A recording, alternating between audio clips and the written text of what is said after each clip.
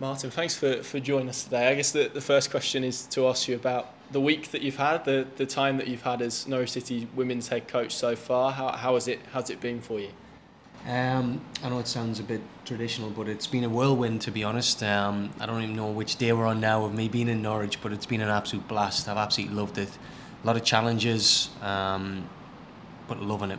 2 games now under the belt, a couple of wins, getting to start to know some personalities of players, getting to know my staff, getting to know the staff around the building here at the Lotus, getting to know the staff at the UAE. I've met about 300 people. It's more people than I've ever known in my life. So it's, you know what, it's been frantic, but it's been absolutely fantastic. Yeah, and like you said, I guess it's a lot of sites for you to get around, isn't it? As well, you've got the Nest, you've got Carrow Road, you've got here, you've got UEA, as you mentioned. That's a lot to cover in a short space of time. There is, but I think I like to be in the chaos. A little bit like our game the other day, which we'll probably touch on. But no, I like to be in the chaos, and I actually can't wait. I haven't been to Nest yet. That's on my list. That's the one place I haven't been to yet, so I think it's on my list this week to get to. But great facilities everywhere. Here at the Lotus is unbelievable. The UAE, great campus. I'm living on campus right now, so I feel like a 20-year-old student again. Yeah, some really cool good things there. Some learnings there, so it's really good. Talk to me about this summer then. You will obviously have seen this opportunity. How did it play out from you from the beginning to the end? Was it something that you saw and were interested in? Was it something that you were approached about? How did it kind of work and play out? I mean, I seen it just probably like everyone else I think it just flashed up. Someone of me coaching buddy sent it saying, something might be on your radar. I applied, connected with Flo, came for an interview, did obviously an assessment here. Went through all the protocols and didn't really know anyone, but I've got to know people really well so far, and I think hopefully I impressed enough to get the job, and obviously I'm here now. So no, it was a robust interview. Seen that, it's just something tweaked in us. I live in Newcastle, and I'd been to Norwich a year and a half ago, and just something really pricked my attention around it, around the club, around the city.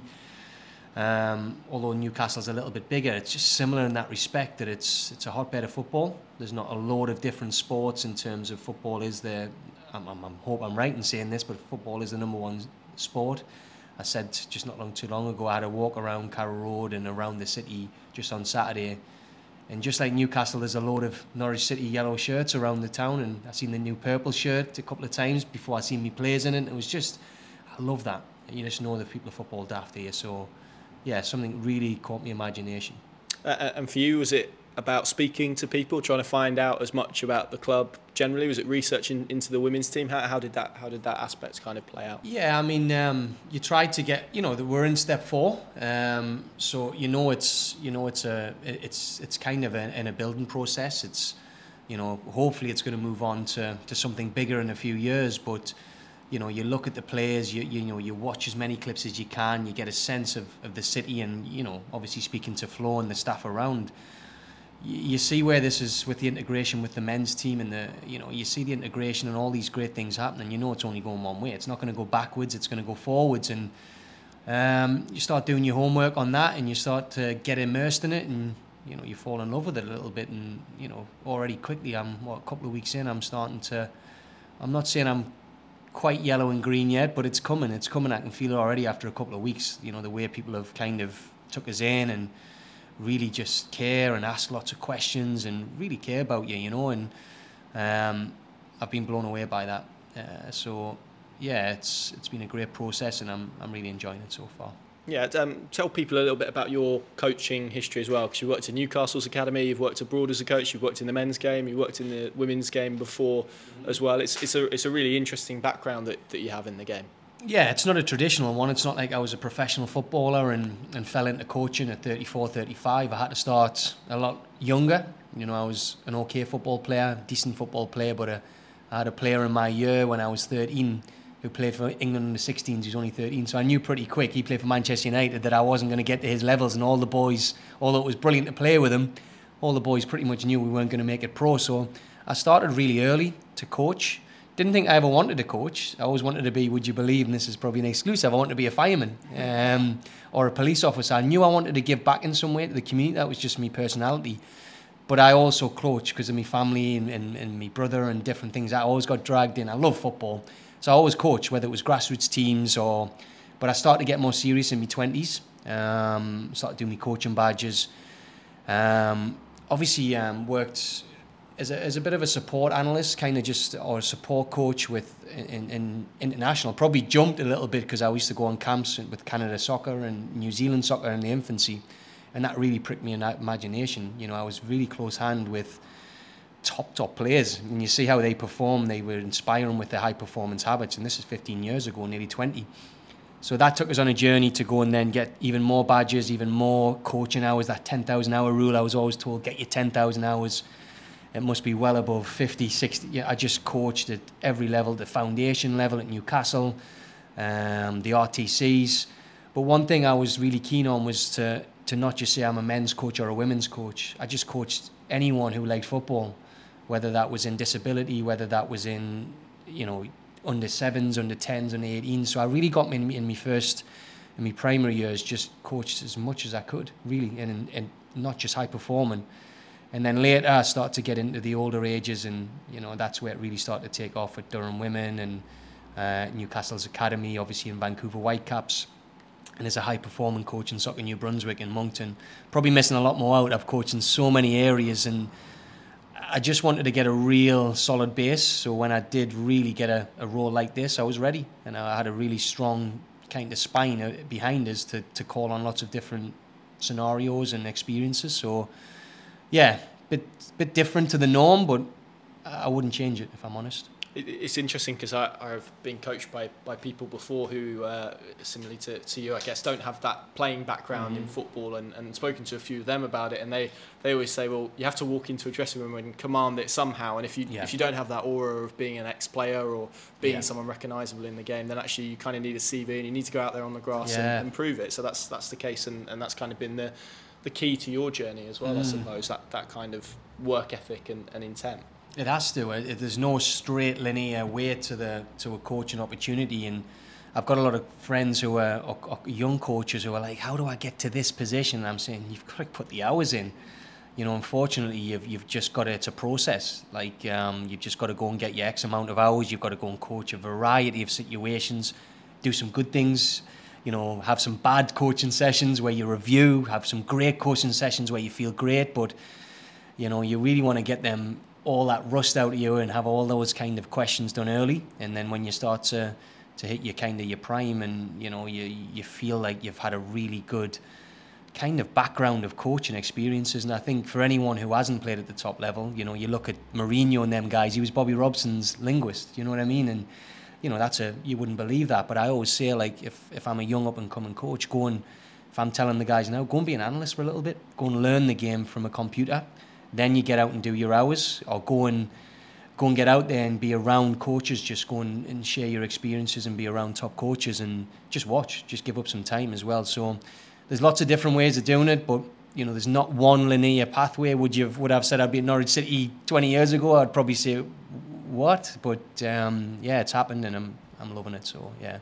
You mentioned your brother earlier on. He's obviously head coach of Canada and held other jobs. How helpful, and maybe even from a competitive element, how useful has that been to have your brother as a coach for guidance, for someone to lean on? How useful has that been? Well, surprisingly, we're not that competitive, because actually, you know, and surprising to what everyone would think, because I've got more grey hairs than him, is he's actually 8 years older than me. So really, he was like a father figure to me, rather than a big brother. So like 8 years is quite a long time. So we never had that competitive. We always I always rooted for John, and he always roots for me. We just got each other's backs, really. So I think for me, in the early days, not so much now because we're both really busy and we're just cracking on, but in the early days I used to ask him every question under the sun.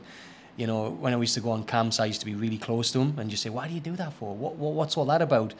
And he used to give us honest answers, which is you can't sometimes ask that of some people. He sort of often give us really good education, and you know, so a lot of me learning is there. A lot of me learning is from, and I always say mentors don't have to be right beside you. You know, I loved Kevin Keegan, I love Bobby Robson, two of my favourite people, just compassionate, great men. You know, and I like to be around just good people, like really good people. And although I never, you know, I seen KK deliver a session in Maiden Castle in the 90s. shook his hand once. You know, he wouldn't believe that I probably would call people like that a mentor. But I've had a lot of good mentors over the years, some who know they've mentored us or some who don't. And I think it's just getting different perspectives. But going back to me brother, yeah, he's a very good role model. You've seen him jump from the women's game to the men's. You wouldn't be surprised in the future if he coached. You know, he's just like myself. You know, you coach people. You know, not that's what it's about. If people have a passion for football, it doesn't matter. You just coach, you know, and just enjoy the game. And would you say your footballing, your outlooks on football are very similar? I guess they must be because of your background and the way that maybe you've come and developed and grown up each other and spoke about football endlessly. Yeah. I would imagine in your household. Yeah, we both.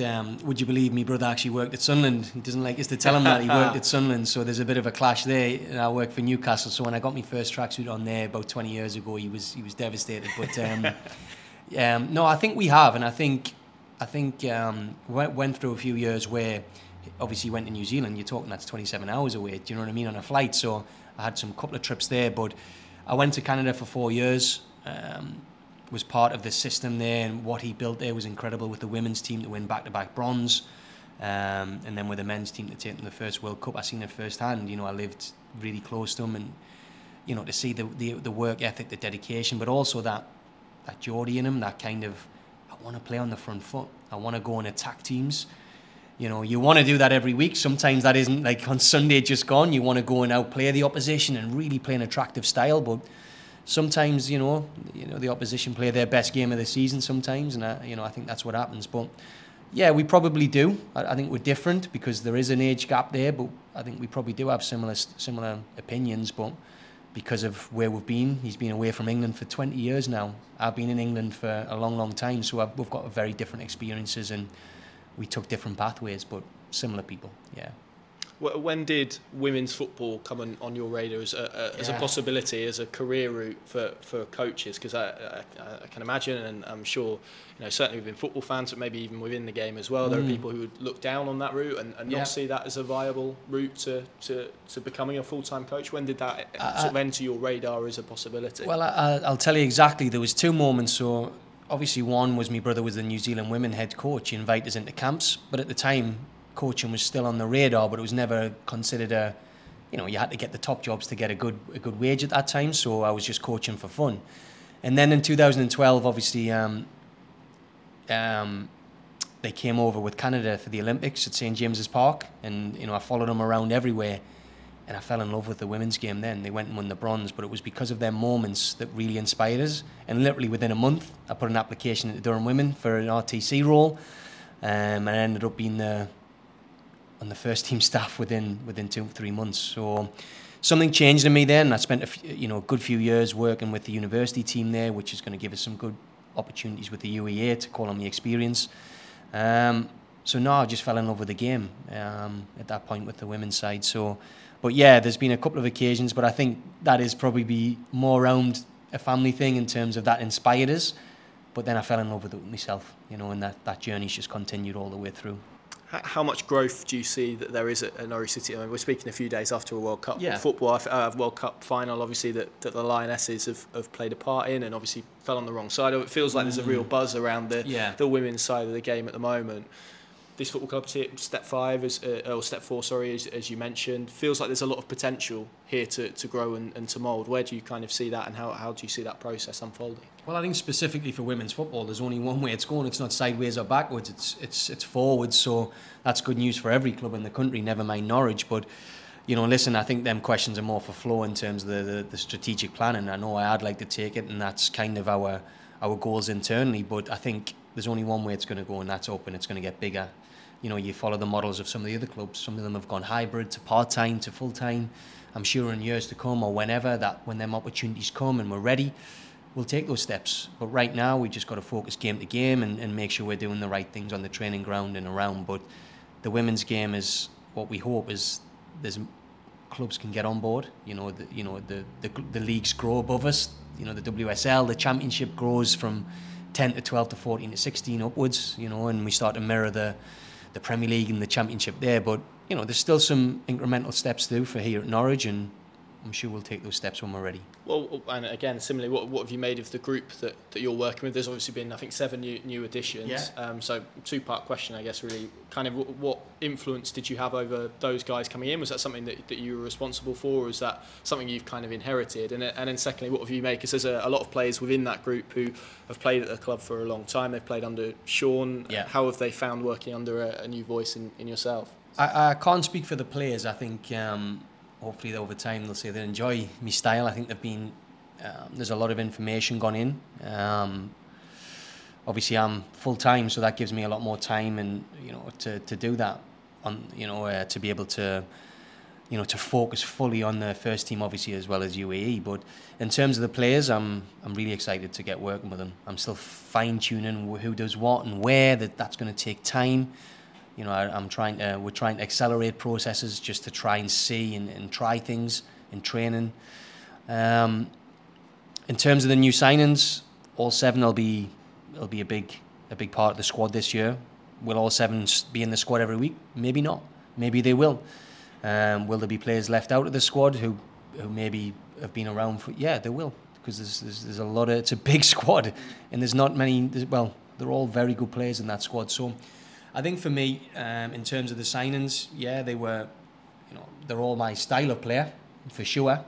And I think as we move forward, I'm sure these girls are, they're fitted in lovely. I think we had a great day out at the kayaking, and we had a bit of fun there. So straight away they integrated brilliantly. And now it's just that competition for places, and there's a fight now for places, and I love that. I love that competition. So yeah. Just a couple more. 2 games so far. The one at the weekend, I think, obviously late winner. I think you've already spoken about maybe the performance, maybe not quite being where we want to be, but good teams find a way to win. No, exactly. Which is good. What have you kind of made of your opening few games in charge so far? Wroxham 2-0 wasn't a complete performance, but was a good performance. We dominated the ball, and on Sunday it was just a chaotic win. That's how I'm going to say it. But you know what, the girls were showing some signs of fatigue, but they just showed a resilience from somewhere to win that game. And we just got in the huddle and looked at each other and said, wow, we're really proud of you.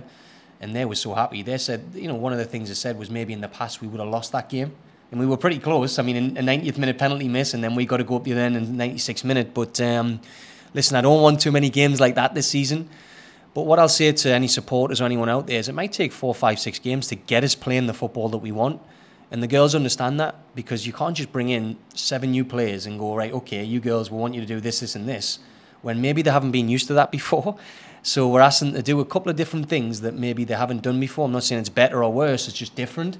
I'm learning them, they're learning about me, we're learning about staff, we're integrated fully now here. There's so many new things. They've got new staff members, they've got full-time.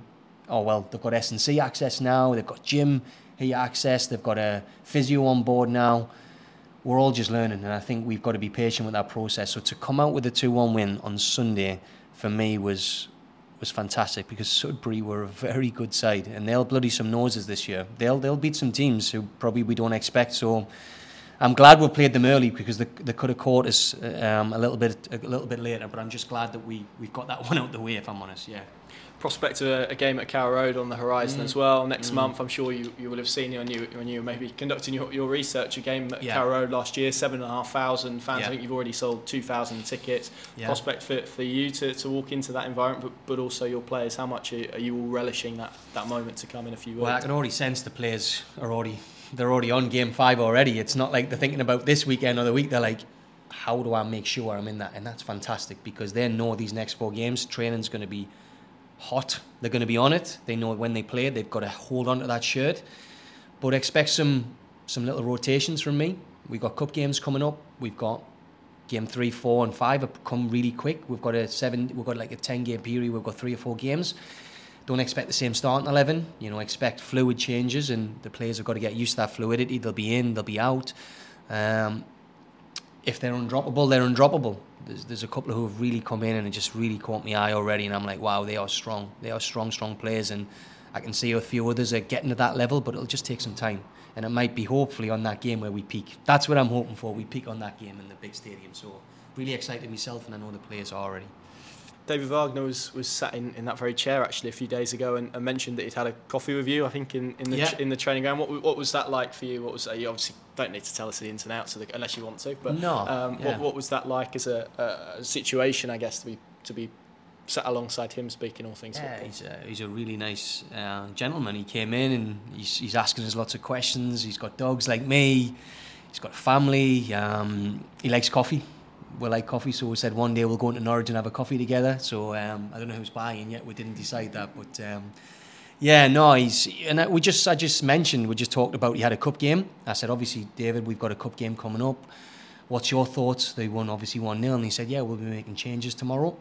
Really excited, and obviously they went out and won 1-0. So it kind of inspires me that, we might make changes. We might rotate the squad, and it's a chance for people to come in and really show me what they can do if they already haven't. So, yeah, really nice to talk to him. Really fantastic guy and just down to earth. And, we had a good 20-minute chat, and hopefully we'll do it again and invite us to come and watch sessions and to be around the environment. So, just fantastic, yeah.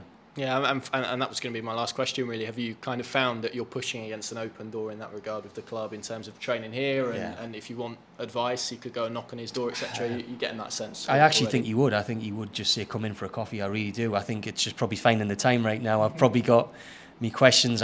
We're just cracking on, both of us. We're right in the heat of battle right now. There's no time. So when we breathe, I'm sure we'll come together and say, how did you find this or what have you? But Norwich, the men's side are doing really well, and we just got to keep trying to emulate them and just get our heads down and win some games and try and play some decent football. But yeah, really great job he's doing, and David, and fingers crossed they can keep it going. And I'll hopefully get to my first game in a couple of weeks. I think myself and Flo and a couple of others are going to go, so hopefully I'm cheering on the men as well.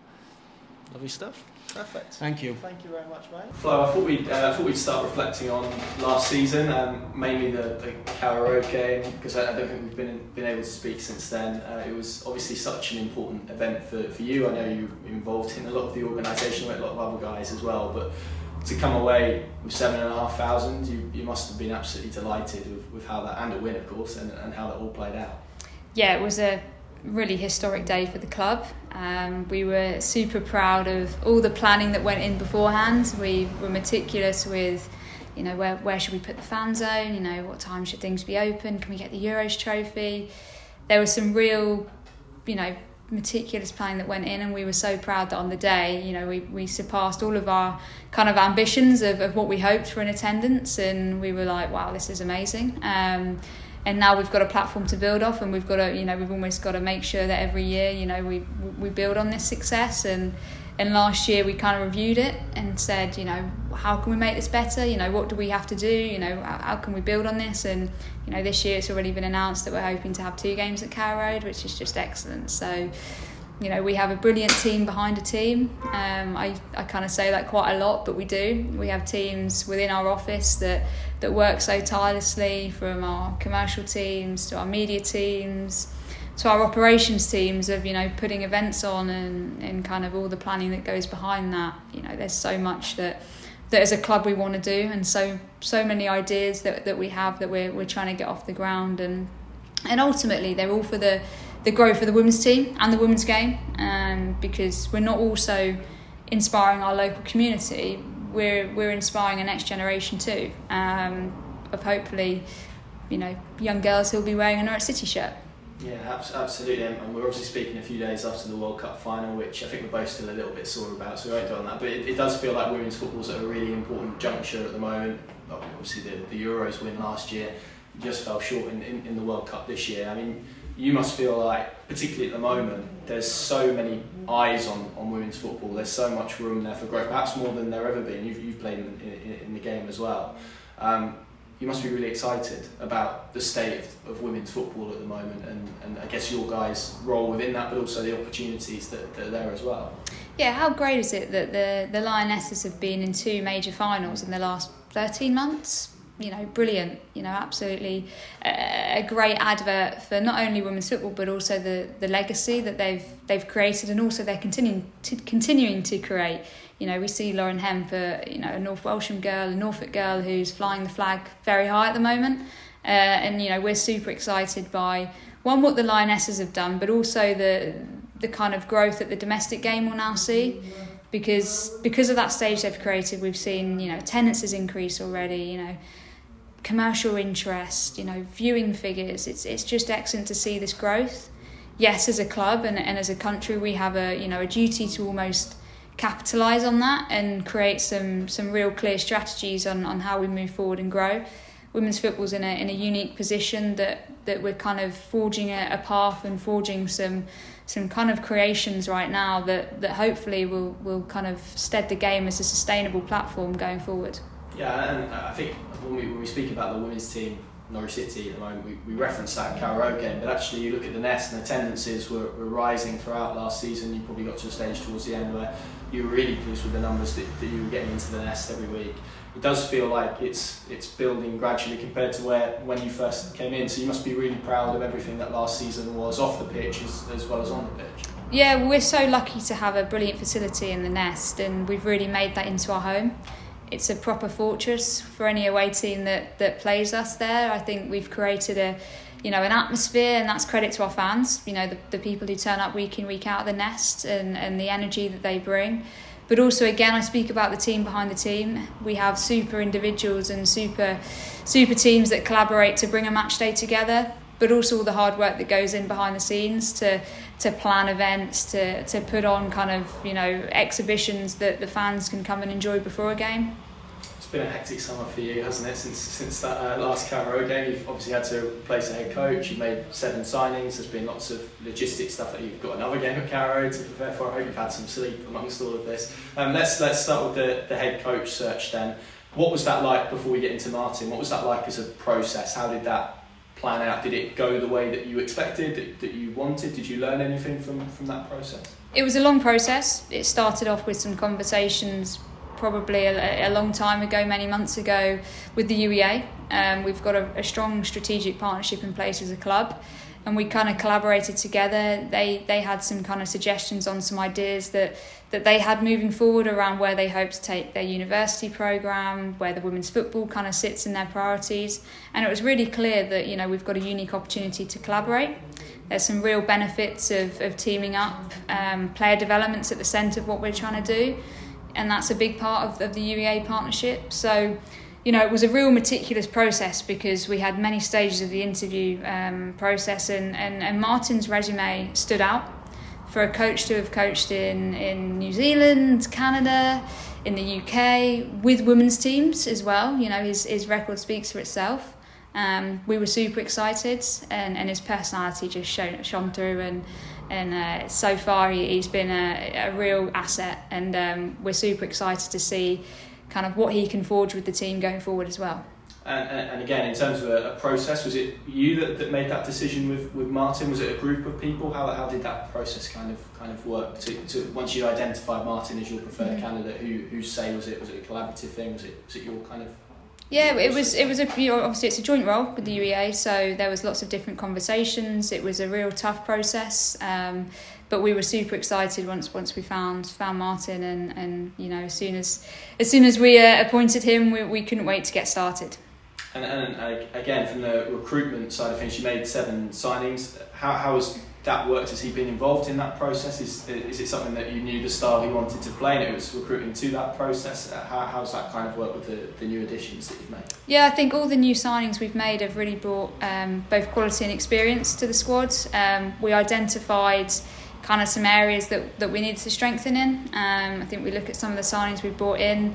Some are really young, hungry and up and coming. And you look at someone like Sarah Quantrill, who has got bags of experience, you know, played at Liverpool, Chelsea, Arsenal. You know, she's learnt some real key skills. And for someone who can come in and work really closely with Bryony as well, I think we've got some real good balance within our squad now to push on. And the kind of role that we thought that we needed to play was we need a squad that Martin can really work with and he can implement his philosophy on, and we're really excited by that squad. Good stuff. And the aims for this season as well, which it always does make me chuckle when people talk about aims, because it's a really difficult thing to speak about, but being very idealistic, I think the aim for you guys was to obviously make progress last year. Are you being a bit more narrow-minded? Is it promotion this season? Is that kind of where you feel this squad is at? It's obviously a very competitive division. One goes up. How are you kind of looking ahead to the new season and maybe where you sit? It's super competitive, isn't it? One goes up, 2 teams come down into our league as well. So, it's going to be really tough this season. We've made no kind of, we've always said that, we don't want to be in the minors, we want to be in the majors. Yes, it takes some time to climb that pyramid, and we're trying to do it organically. We're trying to do it in a way that is sustainable through supporting the team with the right infrastructure, having the right people in. We've seen this year developments of, bringing Martin in and, training here at the Lotus Training Centre. All of these sort of small infrastructure changes has a massive impact on performance. The ability to bring the team in and bring them into an analysis suite where we can, break down a game and review, is just excellent. And those are the kind of infrastructure changes that we've looked to implement this year, and giving the team all the tools to say, here you go, we're providing everything we can right now. So, hopefully that's going to have some massive performance boosts on the pitch. In terms of Martin, obviously, and again, I will ask you specifically about him in a moment, but we've got to speak about Sean as well and the impact that he had to grow the club to where it was. Obviously, I oversaw the club whilst they were integrated into the first team. It was into the club. It was obviously an excellent season that he had last year. Capped with that Carrow win, County Cup win as well, which was a great way to sign off for him. Yeah. Just kind of talk to us about the influence that he had and how much he'll be missed, I guess, by the girls and the team and his impact overall at the club over the last few years. Yeah, Sean was excellent. His work rate, his commitment to develop the team was spot on. Obviously, it was sad when he left the club, but he left it in a much better place than he found it, and it was so pleasing to kind of hear when he left and he spoke to the girls. He spoke, had many conversations with me on his reasons why he was leaving, and actually we kind of sat down and said, what a place to leave the team in, having won a County Cup, having won in front of 7,500 people at Carrow Road, and he's left his stamp on the team, and that was part of the recruitment process as well. We had big shoes to fill with who we appointed, which was credit to Sean. Yeah, and it's a slightly different role. I think Sean has said pretty publicly that the demands of the role at the moment with the UEA stuff that you spoke about, with it being a full-time role, which is really exciting as well, probably wouldn't have worked for him. So in terms of Martin, I mean, you said earlier his resume stood out, and you listed some reasons for that. But has he kind of, he's only sitting in the other room, so maybe we have to keep it hush. But has he been everything that you kind of expected so far? Has he fitted in well the last few weeks? Because he seems an absolute bundle of energy. Yeah, absolutely. He's come in with some really clear ideas on how he wants the team to play. Yes, it's going to take some time, naturally. We only have a limited amount of time with the players. It's not as if they're full-time athletes, and Martin can deliver day in, day out on, tactical ways of playing. So we're having to think very innovatively on how we deliver content to the team and how Martin can deliver key messages. He came in for the Wroxham game during pre-season, and then he had, only a matter of less than 2 weeks to prepare for his first league game. So, he's been excellent, and he's just got stuck in, and he's been everything that we hoped for. Yeah, and as you say, for someone to have so much commitment to this role, they're willing to relocate, they're willing to move to a new area, learn a new club as well. That must be a massive plus for you, I guess, in terms of his commitment and where he sees the potential of this team as well. Absolutely. From the first conversation we had, it was, his enthusiasm shone through. His motivation and the reasons why he wanted to take the role kind of stood out. And it inspired me actually to hear kind of his story, his journey, and how he wants to shape the development of players here. A big part of what we do is centred around developing our homegrown players. We're super proud of our pathway. We see Lauren Hemp, in the Euros and both the World Cup. So we're hoping that we can bring through the next generation of Lionesses, but also of Norwich City women's team players, and that's a big part of what we're trying to do going forward is create a team that's centred around homegrown talent. And on that pathway for you, I mean, what at the moment is considered a success? Is it a young player moving up the pyramid and having to go somewhere else to do that, or is it them or I guess it's kind of how do you get to a stage where you're able to, and maybe this is a question for the men's team as well, but how do you get to a stage where you can retain that young talent that you're building through, or is it a case that you're probably going to have a few cycles before that you're maybe at a stage to do that within the women's game, if that makes sense? Yeah, well, like I said, we're super proud of our pathway, and we've seen Eloise Moran come in over the last 12 months and really kind of stake a claim in the team. You know, for someone so young to have such maturity and such authority on the pitch as well, playing as a centre midfielder at her age, it's been a breath of fresh air. And ultimately, if we're doing our jobs right and developing players at the moment where we sit in the women's football pyramid, inevitably we may lose some players, but hopefully that's because we've done our job as a club right. Yes, we want to climb that pyramid, and yes, we want to climb that ladder, and hopefully, you know, we retain those players. But it's certainly a task we've got on our hands, and one that we're looking forward to kind of seeing how it develops. Yeah, and that's obviously one aspect of the strategy. I mean, from your perspective, how far ahead in the future are you looking and planning for? Is it kind of 2-year cycles, 3-year cycles, a bit more fluid than that? How does it kind of work from your perspective to look ahead and what the future may look like and might hold for the women's team of this club? Yeah, we planned kind of for all eventualities. You know, we look longer term, we look short term, we look mid term. You know, short term we're looking at how we can develop our team right now, and Martin's integral to that, and how we can implement his tactical you know, information to them. Longer term, you know, like I said, we don't want to be playing in the minors, we want to be in the majors. Yes, that takes time. Yes, that takes organic growth. But ultimately, as a club, we want to do it sustainably, and that's at the heart of what we're trying to do. Yeah, and I guess it is that process as well. And do you feel, because of so much has happened with this team, kind of off the pitch, integration in the club, obviously you've hired a full-time head coach, now that the focus needs to shift to on the pitch, is that kind of where you are with where this team is, whilst of course maintaining that off-pitch growth, but has there been a shift, I guess, because as you said, is it now about kind of on-pitch success and pushing the team up the levels for you as well? How do you kind of assess that aspect as the focus shifted from off the pitch to on the pitch? Yeah, look, in football, you know, we all want to win. We don't, you know, we're not in football to lose. You know, we're not.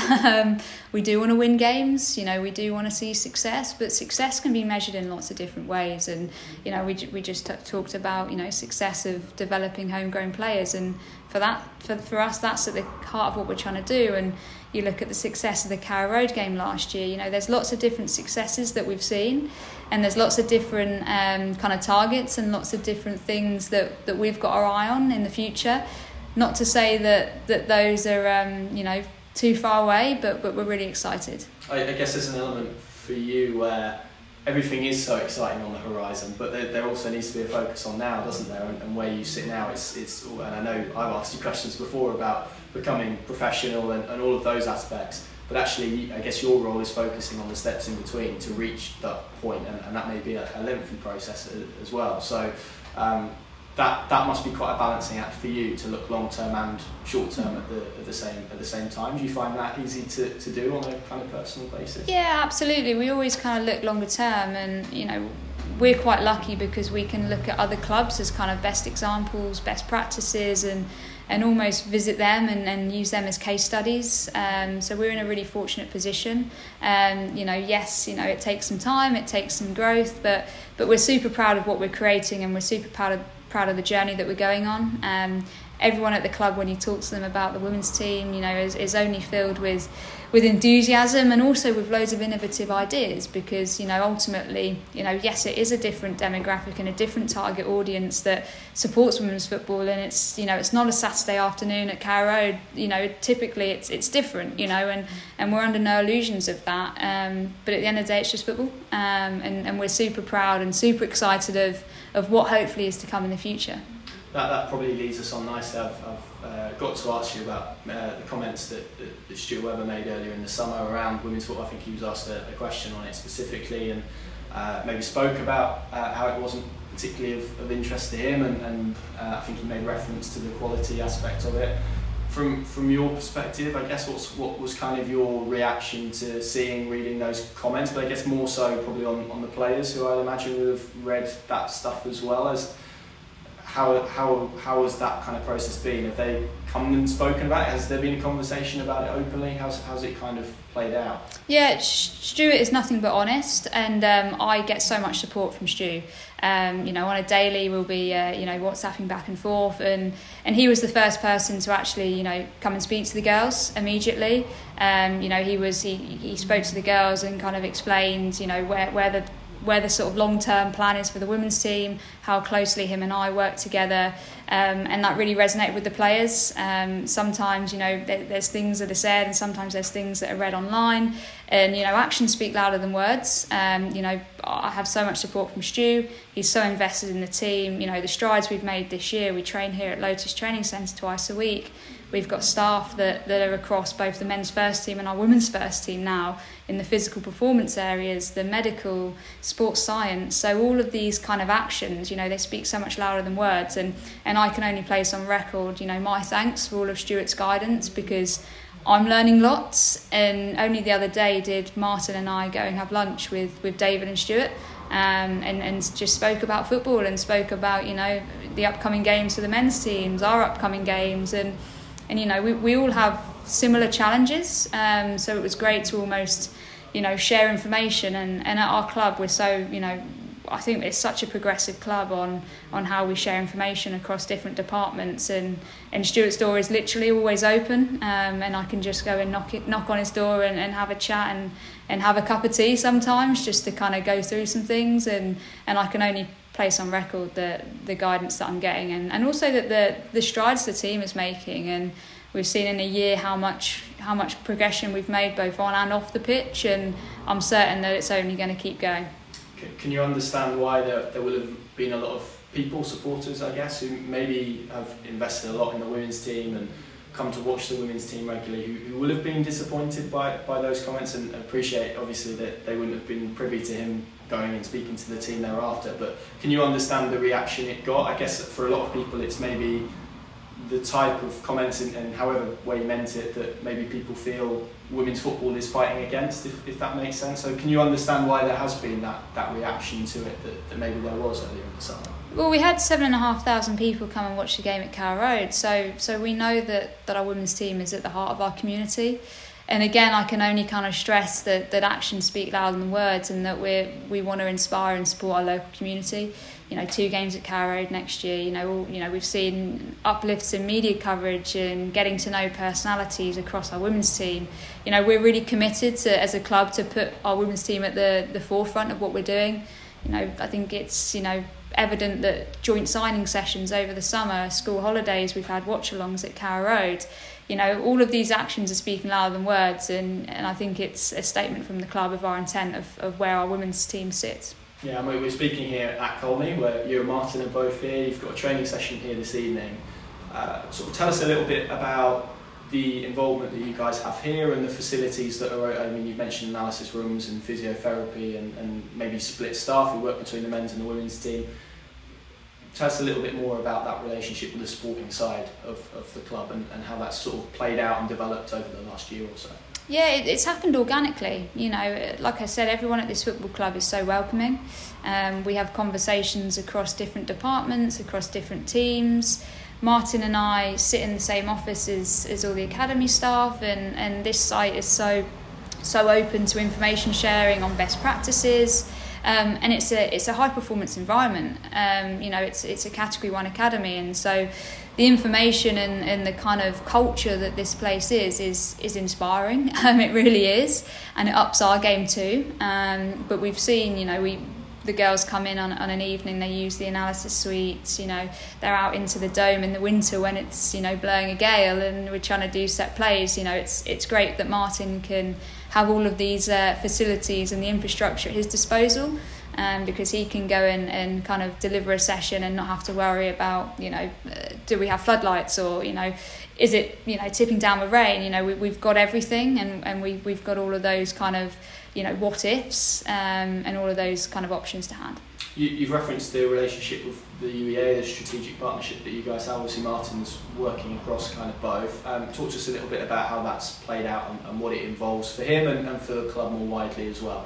Yeah, it's really exciting for us. We spent a lot of time with UEA kind of working out how best the role would materialise, a structure in place around, you know, the Bucks team there, our women's team, how both can complement each other. You know, we have lots of players who study at the UEA but also play in our team, so it was kind of a unique opportunity to combine the role.